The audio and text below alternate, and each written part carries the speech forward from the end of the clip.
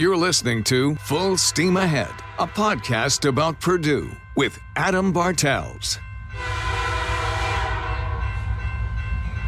Welcome to Full Steam Ahead, a podcast about Purdue. On this episode, we are providing some updates on NASA's Perseverance rover mission, and I'm excited to welcome back to the podcast Associate Professor of Planetary Sciences, Bryony Horgan. Bryony, welcome back. How you doing? Great. Thanks so much for having me. Yeah, excited. We talked last year and told you, I said I wanted to have you back on, just kind of get some updates on how this mission is going. So here we are in 2021. And so this is exciting. I know it's kind of early still in what Perseverance is doing up there, but there's still things to talk about and things that have been learned and whatnot. So excited to get into that. Before we do that real quick, just kind of reintroduce yourself to our audience for anybody who may have missed last episode. Sure. Yes, I'm a professor of planetary science at Purdue, and I'm on the science team for NASA's Perseverance Mars rover, as well as the Curiosity Mars rover that's still up there trucking along. And I study the geology of Mars, which is a lot of fun. That is exciting stuff. And then also just kind of remind people as well what the Perseverance Mars rover mission is. Yeah, so the Perseverance is it's the newest Mars rover. It just landed back in February, and it's been exploring ever since. Our big goal with this mission is to actually try to search for signs of ancient life on Mars. So we're, looking at rocks that were laid down in an ancient lake, we think on Mars billions of years ago, 3 or 4 billion years ago, to try to understand whether or not Mars ever hosted ancient microbial life. And we're really excited about this mission, and it's going great so far, but it's because this is really, we think, our best shot at trying to understand whether or not there has ever been life outside of Earth. So this is one of the things that NASA is really betting big on, is that this rover can figure that out. That's really cool. And how did you get involved again? Yeah, so I've been a Mars scientist for the last 10, 15 years now. And so my expertise is mostly looking at Mars from orbit.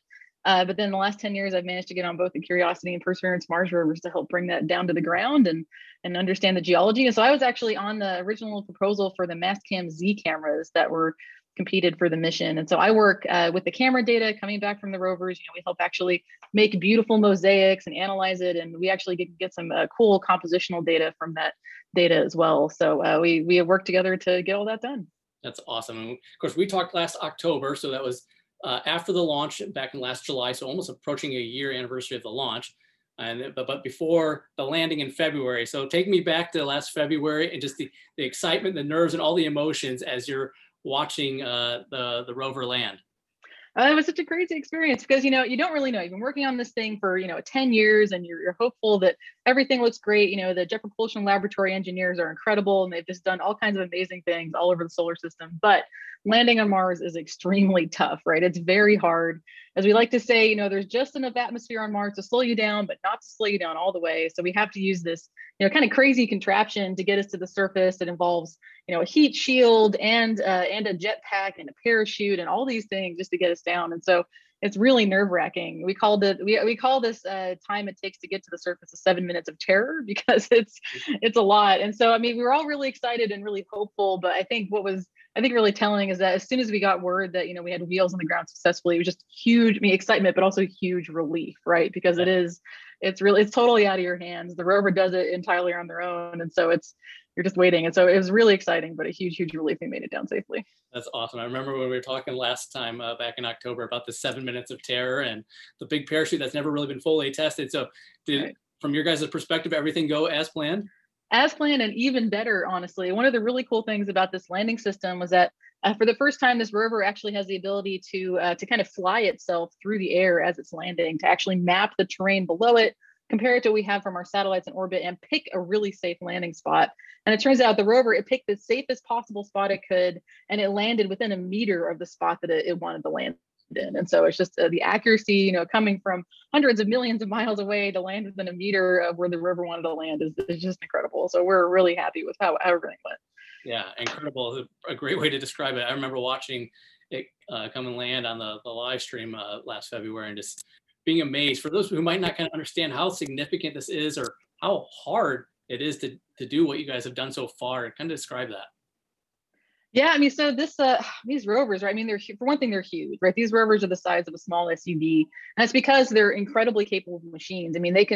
Mars Science Laboratory had a whole geology laboratory with the mass spectrometer and all of that on the inside. The Perseverance rover is incredibly complex. We have all kinds of amazing instruments that can map out the surface at, the scale of a grain of salt, looking for signs of ancient life, and pulling that all together in one rover, getting it all, pulling, decontaminating it, trying to get it all together on time during a pandemic, right? Getting it all shipped across the country to Florida to launch on time. I mean, it was just a huge, huge success. And I think NASA is extremely proud of how well everybody operated under a huge amount of pressure during, a universally really hard time. So we're really happy with everything. Yeah, no kidding. Well, congratulations to you and the team. I mean, that is so awesome to see Atlanta successfully and everything that's happened so far. And just as the plan is continue to move forward. I know we're very early into this, only, roughly 6-7 months, if not even that really in so far. So there's not a lot you can say you've discovered or learned yet because it's too early, but maybe just anything that you have seen so far that's just been kind of cool or that you're able to share at this point. Yeah, well, I'll say everything's going great with the rover. So we're just finishing up sort of all of our testing and calibration activities. And our last really big one that we have to do is testing out our sampling system for the first time. We're hoping to do that really soon in the next couple of weeks. We're just about to drive up to the site that we hope we're going to do it at. And so that's coming. And that's kind of the last big thing that has to happen. And that'll be our first time we take a sample, which is really ultimately the goal of this mission. We're looking for signs of ancient life, and we have all these great instruments on board that can help do that, looking for signs of organic molecules and all of that. But to do this well, we have to bring the samples back to Earth. And so taking these samples that we can save, collect, and then eventually send back to Earth on another mission is the most important part of this mission. And so we're doing that for the first time, again, hopefully a few weeks. Hopefully we'll have lots of great images of that first core coming out of the ground really soon. So that's coming up. But, it's really been, the whole time has just been amazing. This rover has operated so well. We've gotten to the point where we can actually have it drive semi-autonomously. And so we can have it drive, because these rovers operate on their own, right? We send them instructions and they go off and do things for a day and tell us how it went. And so now we're to the point where we can tell the rover, we want to go over there 150 meters, drive that way, and it'll figure it out. And it's amazing. And so that's going to make this mission a lot more possible, that it can do a lot more on its own. But I gotta say, the best thing so far has been the views, right? We've gotten amazing images down. We landed in this beautiful location. It would 100% be a national park anywhere on Earth, and the views are anything that you would see at a rival, Monument Valley, anything like that. Huge, we have this big mountain range in the distance. That's the rim of Jezero Crater that we landed in. It's about 15 or 20 kilometers away. We have this big ancient dried up river delta that we're going to drive up to in the next few months, hopefully. And that we can, just beautiful cliffs running all along it and rocks falling off of them and beautiful layers of the rocks, the crazy pitted rocks and all these things all over the floor of the crater. So one of the things we're trying to figure out right now, the big science that's really going on, is what are the rocks we landed on? That's what we're trying to figure out. Did we land on what looked like from orbit to be basically a lava flow on the ground? It doesn't really look like it. So we don't think that's what it is. So is it maybe an ash deposit, or is it ancient lake deposits that are connected to the ancient lake and delta that we think was in this crater?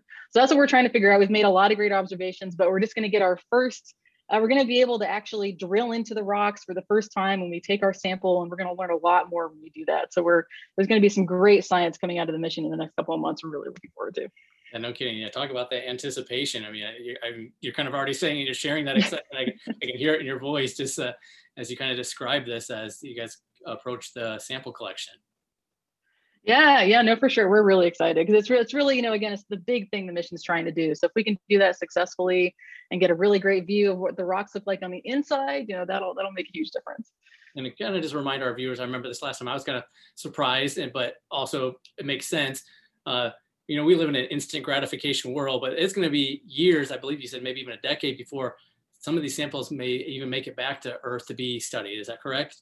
Yeah, which is crazy because on our part, we're in a huge rush to get the samples taken and get them dropped off in a depot that a future rover can get them. So our mission from NASA is to finish our first round of sampling inside of the crater in this ancient lake environment within the next 3 years. And that's, there's a lot we have to do that. So we're getting there. But yeah, so the plan is that I think the soonest would be about 2026 that we would launch a joint set of missions with the European Space Agency, so ESA and NASA working together to launch a set of missions to bring these samples back. And this is extremely hard, right? We've never brought samples back from another planet before. We've brought samples back from the moon with robots, with the Apollo astronauts.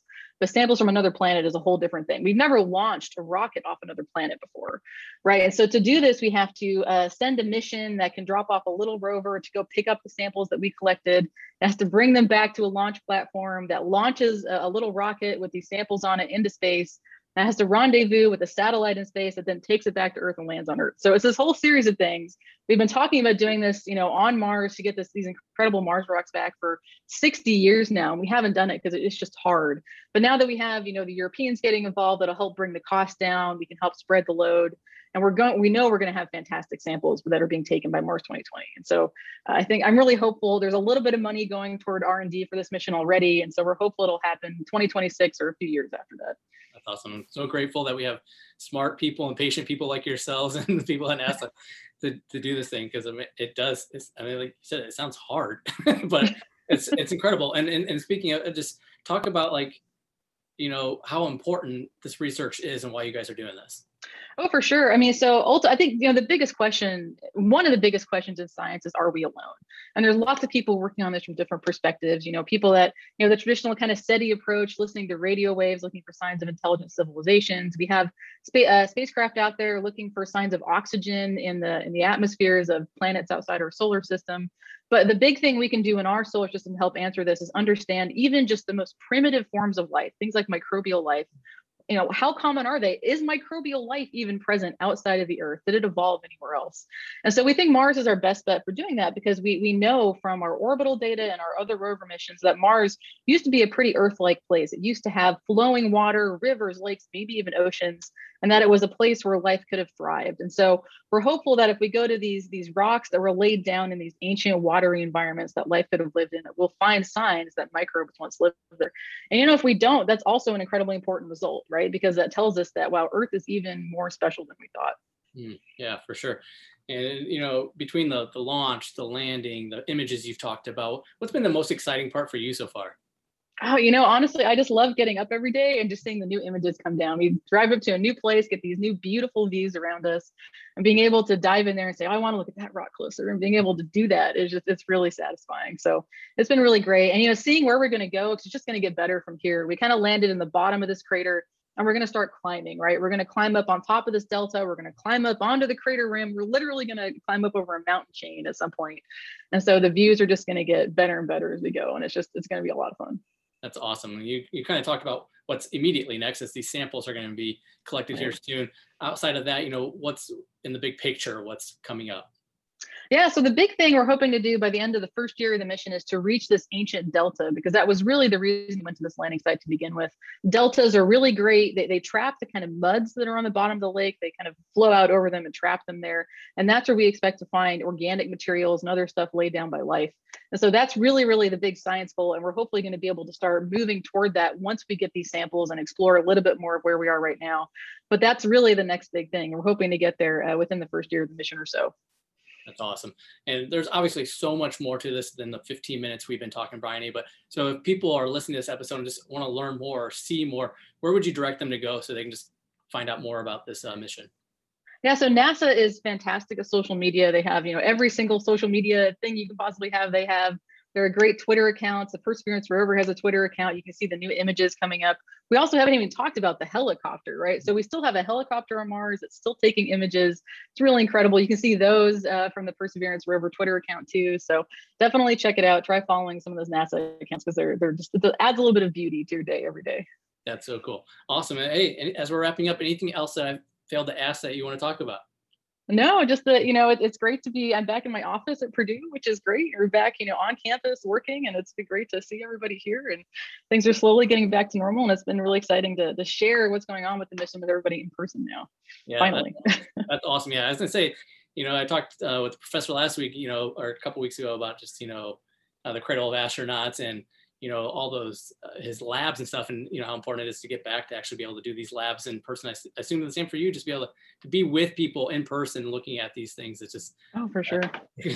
Significantly better than doing it over Zoom calls like we're doing right now, right? Yeah, for sure. I mean, you can get a lot done via Zoom, but it's so much better in person. Awesome, Bryony. Thank you again so much for your time. It's exciting mission here, and just getting to continue to learn from you guys and learn from you, and to see the discoveries that are coming. I'm excited to see what happens over the years. Yeah, for sure. I'm happy to come back anytime. Awesome. Well, yeah, we'll definitely have to do it again. So. All right, you take care and you boiler up, okay? Okay, thanks so much. You too. All right, bye-bye. A reminder, you can follow the Full Steam Ahead podcast on Twitter at FullSteamPod. And you can always listen to, like, comment, subscribe to the podcast on Apple, Google Play, Spotify, Stitcher, iHeartRadio, and TuneIn. Thanks again for listening to the Full Steam Ahead podcast. Until next time, I'm Adam Bartels.